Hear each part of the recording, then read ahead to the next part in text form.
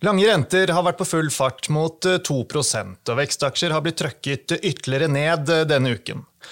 Oljeprisen har vært på full fart mot $90 fatet og gitt støtte til Oslo Børs, men vi skal heller ikke glemme at det er markante spenninger mellom Russland og Ukraina og Vesten. Samtidig er rapporteringssesongen forsiktig i gang, så det er med andre ord mye som skjer, og faktorer som trekker i ulike retninger for aksjer. Og alt dette her skal vi snakke mer om i dagens episode, og en av tingene vi skal diskutere er om bordet nå er dekket for en rekyl i vekstaksjer.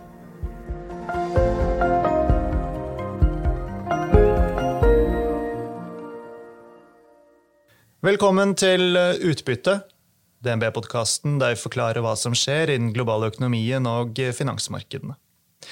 Jeg er Marius Brunhaugen fra DNB Markets, og med meg har jeg aksjestrateg Paul Harper. Hei, Paul. Hei, Marius. Ja, snart er det tid for fredagstacoen, men først så er det vel på sin plass å oppsummere de viktigste bevegelsene i markedet denne uken, eller hva? Ja da, det er jo den tiden, så da får vi bare sette i gang. Ja, og når vi sitter her, så er det fredag 21. januar. Klokken er akkurat blitt 3:30. Ting tyder veldig på at det blir en rød uke globalt. USA-børsene åpner akkurat nå.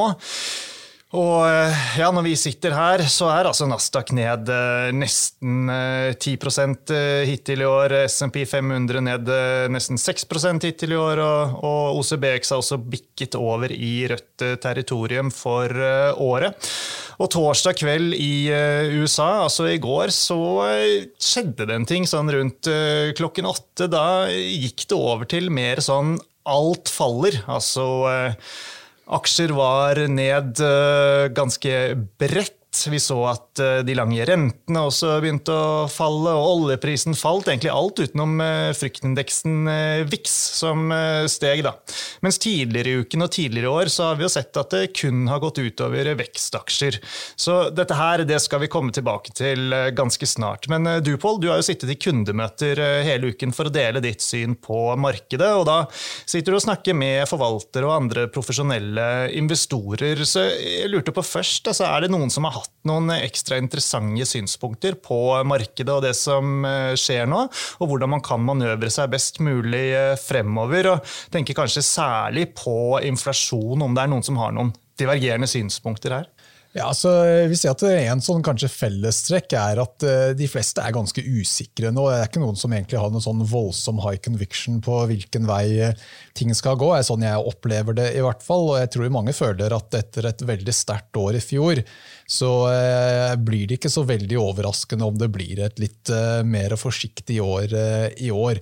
Og et av de punktene som vi påpeker i disse møtene er at det er helt i tråd med historikken, at når man kommer inn i en innstramningssyklus for rentene, så er det veldig vanlig at børsen er litt mer ruglete i en periode og heller går sidelengs noen måneder før første renteoppgang. Og dette varer ofte noen måneder etter også, så det blir da en litt korrigering ned.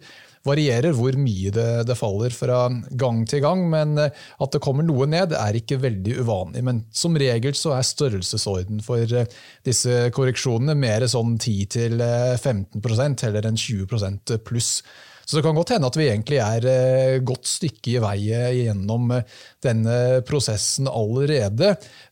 Det som kanskje argumenterer imot er at vi fortsatt er et stykke unna den første renteøkningen. Vi antar at det kommer i mars. Så det kan godt hende at det er fortsatt litt tidlig å prøve å ta noe sånn veldig aggressivt standpunkt, men det er noe som man i hvert fall må begynne å følge litt mer med på. Ja, for en ting som er relevant å spørre seg om, det er vel om vi er nær toppen på forventninger om høyere renter nå, eller om lønnsveksten vil sørge for at det blir i gåsetegn enda verre da, senere i år. Ja, så akkurat inflasjon er jo egentlig kanskje det området hvor det er mest usikre og kanskje mest uenighet også. Og det er egentlig et ganske komplisert spørsmål å svare på, fordi at viktige deler av inflasjonen transitory, eller at det midlertidige faktorer. Så selv om Fed har sagt at nå skal vi ikke bruke det ordet lenger, så det jo sånn at vi har hatt bruktbilpriser for eksempel, opp over 50% år over år, og det klart, det kan ikke fortsette i lang tid. Så selv om det ikke en stor komponent av inflasjonsindeksen, når det stiger såpass mye, så slår det ganske mye allikevel. Og det jeg tror en del glemmer at det en del baseeffekter her. Og hva vi mener med det at priser gikk opp ganske voldsomt fra mars-april i fjor. Og det blir sånn at inflasjon endring år over år, eller det gjerne det vi snakker om her. Så når det allerede har gått opp veldig mye år over år, så det vanskelig å klare å opprettholde en tilsvarende prisstigning. Så fra og med sånn mars-april, så bare på grunn av at utgangspunktet en god del høyere, så blir det til at den år over år veksttakten blir gradvis noe mindre. Og på et eller annet tidspunkt så må man vel forvente at bruktbilpriser kommer til å begynne å falle en del. Så da i stedet for å bli et sterkt positivt bidrag til summen i inflasjon, så blir det et negativt bidrag i stedet for. Så bare det at det går sidelengs gjør at en positiv blir til null, men når det først begynner å falle, så blir jo det en tilsvarende negativ effekt på inflasjonen, som burde gjøre at inflasjonen da trekker gradvis ned gjennom året, hvis alt annet likt. Ja, men altså, det sånn da, så det ikke bare litt å se rundt seg da? Altså, strømprisen øker, pumpeprisen øker, matprisen øker, prisene for forsikring øker, prisene for parkering øker, og så videre. Arbeidsmarkedet jo definitivt ganske stramt, og i arbeidstagernes favør, må man kunne si, og de kommer vel i hvert fall så langt de kan da, til å kreve høyere lønn for å kompensere for dette her. Så selv om liksom år over år prisveksten ikke blir helt oppe i 6 og 8%, så det jo vanskelig å fatte at ikke dette her skal få noen ganske kraftige ringvirkninger, og aksjemarkedet kan vel ikke overse det? Nei, så det nettopp det som vanskelig, at du har deler av inflasjonskomponentene som kommer til å bli en fallende trend nå om ikke så veldig lenge. Og så har du andre som kanskje i en stigende trend. Og liksom helt å time det krysningspunktet ikke så veldig enkelt, for det tar litt tid før lønnsøkningen blir merkbart i inflasjonstallene. Så en sånn type scenario man kunne se for seg, at inflasjonsnivået topper ut i løpet av Q1, faller igjennom Q2 og Q3, men så kanskje det begynner å stige igjen mot slutten av året på grunn av den lønnsveksten. Og det klart, det det som kanskje Fed har blitt mye mer bekymret for nå, at det en underliggende tendens der som kan bli mer utfordrende, samtidig som kanskje de tingene som i utgangspunktet trakk inflasjon opp, begynner å bli mindre viktige etter hvert. Ja da, og så jeg trakk frem noen eksempler som også kanskje gjelder norske forhold, og norske forhold enda mer enn amerikanske, men det viktig å understreke og minne om, som vi har sagt mange ganger før, når vi snakker om inflasjonen og hvordan det påvirker aksjemarkedet, så det det som skjer i USA som viktig. Så på Twitter denne uken at, skal vi kalle han kjendis eller aktivistinvestor Bill Ackman, tok til orde for at Fed skal heve renten med 0,5% i stedet for 0,25%. Da vil det vise at de tar inflasjonen på alvor, men skulle de finne på noe sånt, da vil det kunne skape furore i markedet, eller hva? Jeg tror ikke markedet helt forberedt på det, for vi kan jo se hva som priset inn med å se på Fed Funds Futures, så det en kontrakt som handles hele tiden, hvor du kan da vedde på hvor du tror Fed Funds renten kommer til å være. Så den priser inn, nå sist gang jeg sjekket dette, rundt en renteøkning i mars, 4 totalt for året, men det da en renteøkning, eller 0,25 punkter opp i mars, ikke 50. Så skulle det komme 50, så ikke markedet helt forberedt på det. Ja. Ellers interessant da, altså, den amerikanske 10-årsrenten har jo beveget seg oppover siden nyttår fra 1,5% og vært oppe og snust på 1,9 og nærmer seg 2, som jeg sa innledningsvis. Så har den falt litt tilbake da, de siste dagene, men det blir spennende å følge fremover. Jeg regner med du kommer til å følge med på. Ja, absolutt. Og du kan si at 2 blank er jo et interessant nivå, både i forhold til litt sånn teknisk motstand, hvis man bare ser på grafen de siste par årene. Men drar du opp grafen fra tidlig 80-tallet, så får du også den lange trendkanalen hvor renter har egentlig vært i en fallende trend siden tidlig 80-tallet. Og da dunker man i den øvre enden av den fallende trendkanalen rundt 2% nå også. Så du har sånne noen viktige tekniske nivåer her. Og så er det også det, når det har gått såpass mye på kort tid, så hadde det ikke vært veldig uvanlig at det kanskje blir litt konsolidering, for sånne bevegelser har jo en tendens til å skje litt mer gradvis enn det vi har sett nå, så det er ikke veldig rart om det kanskje stopper opp litt grann nå. Ja, det er godt poeng. Store bevegelser på kort tid. Og dette her med inflasjon og renter har jo vært en veldig viktig årsak til at 2022 så langt har vært streng mot aksjer med inntjening langt frem i tid. Det holder å se til Oslo Børs. Autostore har blitt trøkket ned over 30% hittil i år, Kahoot 25%, og så videre, og så videre. Og nå er det tegn til at det er tekniske indikatorer, sånn som RSI, som på mange av disse aksjene er på nivåer nær eller under 30, som betyr at det er oversolgt. Det er tegn til at oppgangen i lange renter, som jeg nevnte, tar en liten pause. Betyr dette her at bordet er dekket for at vi skal få en rekyl i vekstaksjene? Ja, det øker i hvert fall muligheten for det, men jeg synes det er interessant det vi ser i dag, at i stedet for å være veldig preget av denne rotasjonen fra vekst til value, så er det litt mer sånn type risk-off-stemning nå. Så innenfor vekstaksjer så ser vi da en ganske stor forskjell mellom de vekstaksjene som i det minste har inntjening, fremfor de som ikke har det. Og det henger jo også litt sammen med at vi ser nå at når renten kommer litt ned igjen, så er forskjellen på det som gjør det bra og det som gjør det dårlig litt mer sånn defensives gjør det bedre, syklisk gjør det dårlig, i motsetning til det vi hadde tidligere i uken og uken før, hvor det egentlig gikk mest på om det var høy eller lav multiple på aksjene. Så det som liksom driver fallet nå er litt mer sånn tradisjonell risk-off-posisjonering. Så det virker kanskje litt mer overbevisende å heller satse på de vekstaksjene som er litt oppover i kvalitetsskalaen, og med det så mener jeg de som ikke har finansieringsbehov, har positiv inntjening, fremfor å ta noe stort bett på de som er mer sånn early stage. Men om vi får en eventuell rekyl for vekstaksjer eller deler av vekstaksjene som du er inne på, risikoen for at den blir kortlivet, den skal man vel ikke undervurdere?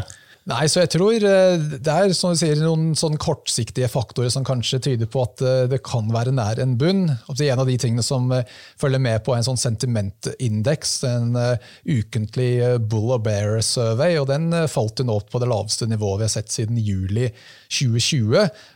Og det er en sånn contrarian indikator, da, at når alle er bearish, så er det et godt tidspunkt for å eventuelt prøve å kjøpe. Så Jens og ser kan det hende at den blir enda litt mer bearish før det bunner ut, men i hvert fall den risk-return odds begynner å se litt bedre ut basert på den. Men tenker man litt lenger frem i tid, hvis man forventer at rentene skal fortsette å trekke oppover, og det er litt vanskelig å se hvorfor det ikke skal skje hvis Fed skal heve rente 4 ganger i løpet av året, QE blir, den tapering av QE blir ferdig, og eventuelt begynner å reversere QE også. Så lenge man antar at QE presset renter ned, så må en reversering av det trekke rentene opp. Så da blir det jo vanskelig helt å se hvorfor den rotasjonen fra vekst til value ikke skal fortsette over en litt lengre periode. Så jeg ville se på en eventuelt kjøp i vekstaksjer til å være en mer taktisk kortsiktig trade fremfor en mer langsiktig investering. Og vi skal jo heller ikke glemme at det er jo mange vekstselskaper som fremdeles er veldig høyt priset. Og det skal jo i prinsippet bare små endringer til i langsiktige forventninger for at det skal skape store konsekvenser for hva markedet mener er riktig aksjekurs. Ja, det jo sånn i hvert fall hvis man tenker på dette her igjen. Altså Netflix jo bare et eksempel da, på en aksje som ikke innfridde når de kom med tall etter stengetid børs torsdag kveld, og aksjen har jo fått ganske juling. Ja, så det jo sånn at for selskap som ikke tjener noe særlig penger nå, så jo største delen av verdien langt frem i tid, og da går det egentlig ut på hva slags veksttakt man kan ekstrapolere fremover. Så da blir jo små endringer nå veldig store 10 år frem i tid, hvis du liksom endrer den veksttakten litt grann. Så hvis man tenker på dette her i litt mer sånn type lærebokmetodikk, da den skal diskontere kontantstrømmen tilbake til en nåverdi, så det jo sånn at jo lenger frem i tid den kontantstrømmen jo mer avhengig du, eller jo mer sensitiv det hvilken rente du legger inn i det regnestykket. Så selv små endringer i rente slår veldig mye hvis mesteparten av verdien langt frem i tid. Så det egentlig det som problemet for disse vekstaksjene. Kommer rentene opp, så slår dette her voldsomt. Og det ikke en sånn helt lineær sammenheng heller. Små endringer når renten veldig lavt, slår egentlig veldig mye relativt til endringer når renten noe høyere. Så disse aksjene absolutt fremdeles i faresonen hvis rentene fortsetter å tendere oppover. Så hvis vi skal prøve å konkludere her, så vi kan komme oss videre, da, en slags oppsummering at på litt sikt så ser trenden ut fortsatt til å tale for å gå i favør av verdi og syklisk og dette som vi har snakket om, men i det helt korte bildet så det noen ting som taler for at det kan være klart for en rekyl, i hvert fall for et selektivt utvalg av vekstaksjene. Ja, jeg tror oddsene begynner å bli litt bedre i den retningen. Akkurat det å prøve å time sånne ting selvfølgelig ganske vanskelig, så vi skal ikke prøve å være alt for smarte her, men at noe sånt skulle skje i løpet av de neste dagene ikke helt usannsynlig, og det i hvert fall enkelte indikatorer som begynner å peke i den retningen. Men generelt, Paul, den buy the dip-mentaliteten vi har snakket om en del om, den i ferd med å forsvinne? At nå blir det mer en slags selv på alle tegn til styrke, eller det litt for tidlig å konkludere på det også? Ja, det kanskje litt for tidlig å konkludere, men det litt mer tegn nå til at den buy the dip-entusiasmen noe dårligere. Og det klart, når investorene merker at de taper penger, og det ikke like treffsikkert å kjøpe dippen, så man gjør det noen ganger, men hvis det ikke funker 2-3 ganger, så blir kanskje troen på at det fortsetter å fungere noe svekket. Så jeg har ikke noe tall på dette selv, men jeg så det var noe som JP Morgan hadde her i går, tror jeg, hvor de mente at retail-investorene nå har vært mye mer forsiktige med å kjøpe dippen, og spesielt nå som man har sett vekstaksjer slite, og det vel kanskje at retail-investorer har vært mer eksponert i vekstaksjer enn mer sånne tradisjonelle, kjedelige old economy-selskap, så har jo de kanskje vært litt mer utsatt for dette fallet enn den gjennomsnittlige institusjonsinvestorene, så da merker de kanskje dette litt mer enn andre.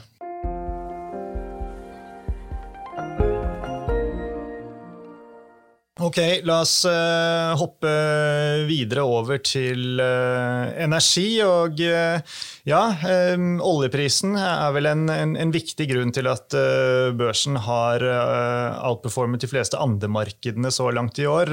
Som jeg sa innledningsvis, nå har jo også Oslo Børs sin hovedindeks bikket i rødt når vi sitter her, men at det har holdt seg såpass bra som det har gjort, det kan vi jo takke den sykliske eksponeringen for med oljeaksjer i spiss. Og du hadde et artig poeng, Paul, som fikk en del oppmerksomhet på Twitter denne uken. Ja, det det at når man ser på oljeprisen, så har jo den kommet opp en god del, og vanligvis så tenker man på olje i forhold til dollar per fat. Men ser man på dette her målt i kroner, så jo faktisk oljeprisen nå på all-time high. Det et godt stykke under i forhold til dollar per fat fremdeles. Det var helt opp i $145 i 2008. Men det jo for en norsk investor så det jo egentlig kroneverdien som kanskje har mer å si. Selv om selskapene rapporterer i dollar, så blir jo det implisitt vekslet til kroner når aksjen notert i kroner. Og selv om prisingen høy, og mange av oljeprodusentene steg bra i 2021, så har vi jo til en viss grad hatt rett i at man ikke skal undervurdere olje. Men det sagt så kan man vel ikke heller nå forvente at oljerelatert skal stige videre til evig tid, Pål, uten å korrigere. Nei, det jo klart ingenting vokser til himmelen, men det litt sånn at ser vi på hvor estimatene i konsensus, så ligger jo Bloomberg konsensus rundt sånn $74 som gjennomsnittspris for året, mens spotprisen jo høyt på 80-tallet nå, så oddsen nok at forventninger rundt oljeprisen skal trekkes litt opp i estimatene, og vi ser allerede nå at konsensus for Equinor og Aker BP begynner å trekke litt oppover. Så jeg hadde ikke vært veldig overrasket om det fortsetter etter hvert som analytikerne oppdaterer estimatene før Q4-tallene, og eventuelt videre oppdateringer etter at selskapene har rapportert. Så noe oppside på inntjeningen for energiselskapene tror jeg rimelig å forvente.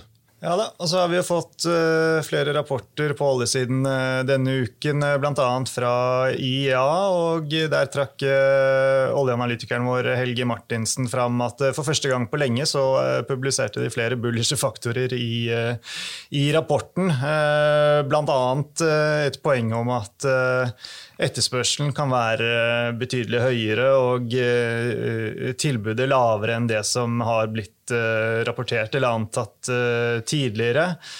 Også at 2022 starter ut med globale oljelagre ganske lavt og godt under liksom de nivåene som var før pandemien, og gjorde også et poeng ut av dette her med ekstra kapasiteten. Så noen sånne ting som på en måte går i oljeprisens favør. Men en annen ting vi ikke skal glemme opp i dette her, Pål, som vi snakket om før jul i fjor, det jo president Bidens forsøk for eksempel på å senke pumpeprisen. Vi kan jo ikke utelukke at det kommer noe nytt fra den kanten. Neida, du har jo alltid disse joker-effektene som ligger baki der, men hvis vi husker fra sist gang, så hjalp det ikke så voldsomt mye det han prøvde på der, så sånn sett så tror jeg ikke det egentlig blir så veldig viktig. Det kan godt hende at det slår ut litt akkurat der og da, hvis det kommer noen meldinger rundt det og eventuelt slippe litt av den strategiske lagerbeholdningen. Men jeg tror sånne type endringer såpass små i det store bildet at jeg tror egentlig ikke markedet blir så veldig forstyrret av det. Og geopolitisk risiko, det noe som alltid der, påvirker også ofte oljeprisen og energimarkedene, og en usikkerhetsfaktor som jeg må si at jeg og sikkert mange andre går og tygger litt på om dagen, det jo det som skjer med Russland, Ukraina og Vesten. Men hvis vi tar liksom aksjemarkedet først, Pål, det virker jo ikke særlig bekymret. Nei, det gjør jo egentlig ikke det, og mulig kanskje dette her kan være litt det at de siste 5 årene så var det nesten daglig at Trump sa et eller annet som virket veldig dramatisk, og til å begynne med så reagerte markedet på det, men etter hvert så ble det liksom, det skjedde så ofte, og det kom aldri noe ut av det, at man begynte å ignorere disse tingene. Så jeg lurer litt på om det kanskje litt der vi nå, at markedet bryr seg ikke om sånne ting før det eventuelt skulle skje noe. Så stort sett så politikkfaktorer det ikke noe særlig langvarig impact på børsen, og man har vært så rask til å kjøpe dippen på disse tingene at etter hvert så har det ikke blitt noe dipp å kjøpe en gang. Så jeg mistenker her at mulig man blitt litt complacent, at man har ikke liksom begynt, man priser ikke inn disse risikofaktorene lenger. Så hvis det først skulle skje noe, så det klart da kommer vi til å merke det. Ja, så med andre ord, det en risiko altså, for at investorene undervurderer dette her? Ja, det nok en risiko for det. Nå tror jeg ikke egentlig risikoen veldig høy, men det høyere enn 0. Så, sånn sett så det da en risiko at dette kan eventuelt slå ut verre enn det markedet tror. Men olje- og gassprisene, de vel påvirket.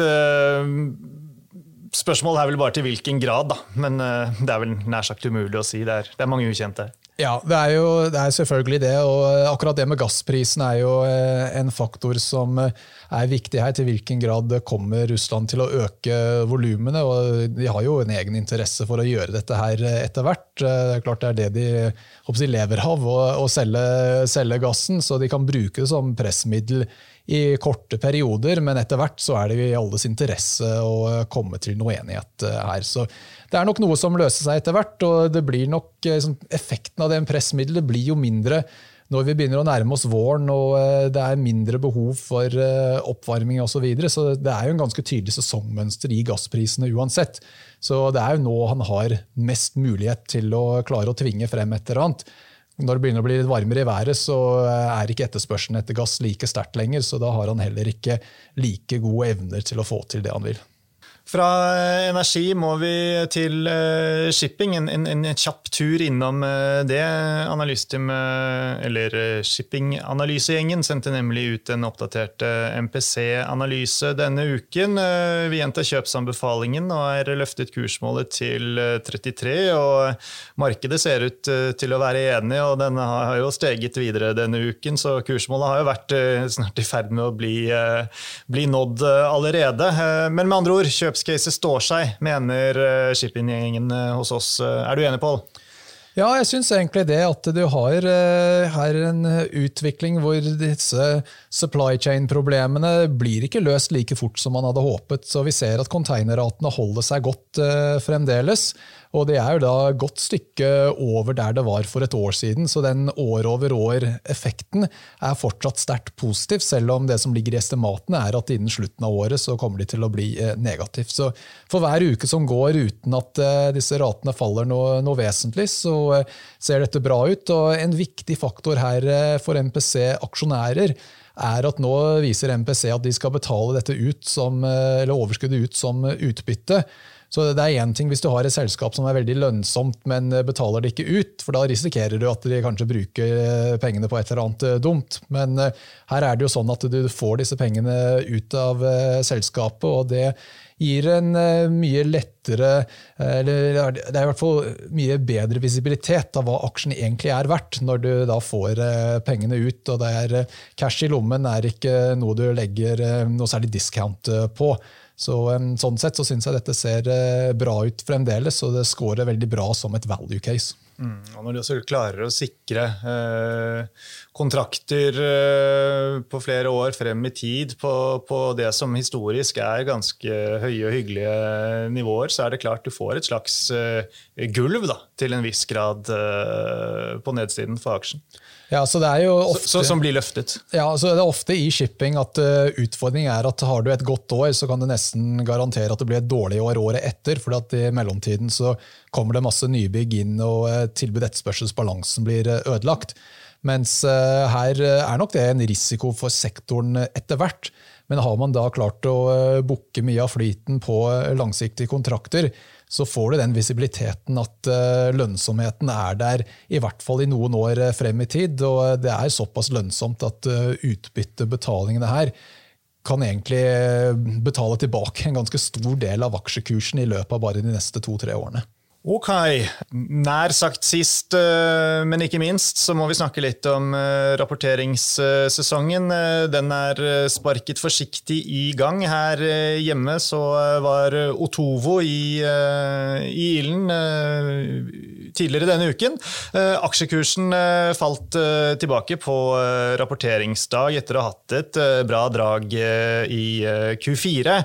Faller videre også i dag, fredag, da, for å ta med at vi har ikke analysedekning på aksjen, men vi har jo hatt selskapets sjef, Andreas Torsheim, som gjest her i podcasten og fått oppdatering på selskapet. Synes det er veldig spennende. De formidler jo installasjon av solcelleanlegg på taket til folk. De er i en sweet spot nå på grunn av styrstrøm, og det ble vel også reflektert i salgsveksten for Q4, som var formidabel, men samtidig så man altså at i motsatt retning så trakk bunnlinjen til selskapet. Men det blir spennende å se hva de får til fremover. I det korte bildet så er det nok også rimelig antatt at markedets appetitt for vekstaksjer spiller en vesentlig rolle i kursutviklingen sesongen her. Men hvis vi ser på konsensus generelt og forventningene inn mot rapporteringssesongen, Pål, så ser jo det ut til å være på den høye siden, og det kanskje også berettiget. Ja, jeg tror det, for når vi ser på endringene i noen av de viktigste input-faktorene her, så det ikke rart at det blir veldig sterk vekst nå i kvartalet. Så oljeprisen for eksempel 76% høyere Q4 2021 mot Q4 2020, så det skal jo mye til at oljeselskapene ikke får en betydelig bedre resultat når du har en såpass stor oppgang i oljeprisen. Aluminiumsprisen opp litt over 40% år over år, så egentlig alt innenfor råvarer får en voldsom medvind fra disse endringene i råvareprisene i forhold til fjoråret. Så det skal veldig mye til at det ikke blir veldig sterk vekst i inntjening, men med tanke på det så tror jeg kanskje det markedet blir nok mer opptatt av hva selskapene sier de tror inntjeningen kommer til å være for året som kommer, og spesielt om det noe tegn til inflasjonspress for eksempel, for skuffer marginene så kan jo det slå en del på bunnlinjen selv om kanskje omsetningen bra, så jeg tror det blir heller det fremfor hva selskapene rapporterer som blir det viktigste.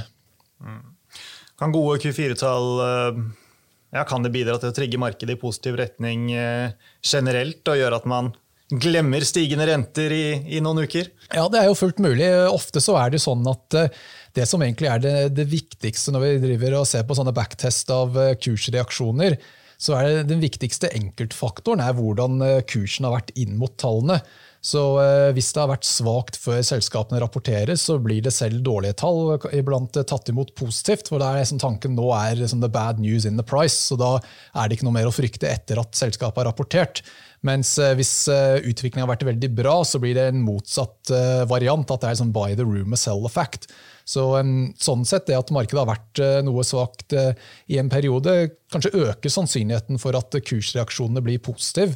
De siste 2-3 kvartalene så har selv gode tall fått en negativ reaksjon, så det gjør det kanskje litt lettere denne gangen. Men hvis vi ser hva som har skjedd i USA nå forrige uke, så var det flere av de store amerikanske bankene som rapporterte tall, og de ble tatt imot litt negativt. Man kan kanskje si det litt ironisk at Wall Street selger bankene på grunn av høye lønnskostnader. Der det et eller annet som kanskje gjør at man må trekke litt på smilebåndet her, men det jo litt sånn at enkelte amerikanske selskapene har slitt, og som nevnte tidligere så har Netflix falt 20% på sine tall, så det ikke noe gitt at det blir en positiv catalyst, disse tallene som kommer nå. Nei, og så kan vi jo bare ta med at når vi sitter her og har kommet til veis ende for denne episoden, og klokken den har blitt 4 på fredagen, det en halvtime igjen på Oslo Børs, det går mot en rød dag, det sklidd litt ytterligere mens vi har sittet her og pratet, Pål, åpnet rundt ned 1,5% for Nasdaq, mens S&P ned rett i underkant av prosenten. Så gjenstår det å se hvordan dette ender. Vi ferdig for i dag, men det bare å følge med i neste uke også, folkens. Vi kommer selvfølgelig tilbake med kommentarer på aksjemarkedet. Det blir også makroprognoser og shippingoppdatering i uken som kommer. Men det gjenstår det bare å si, Pål, tusen takk for at du var med, og ha en riktig god helg, folkens.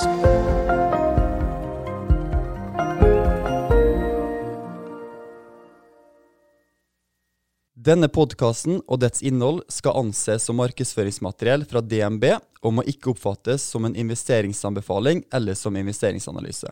Innholdet skal heller ikke anses for å være investeringsrådgivning tilpasset den enkelte kundes behov. Informasjonen som gis i podcasten kun ment som generell spareveiledning og ikke ment å utgjøre juridisk, finansiell, kommersiell, skattemessig eller regnskapsmessig rådgivning. DNB tar intet ansvar for direkte eller indirekte tap eller kostnader som måtte oppstå ved bruk av informasjon i denne podcasten. For mer informasjon og full disclaimer, vennligst se vår webside dnb.no/disclaimer.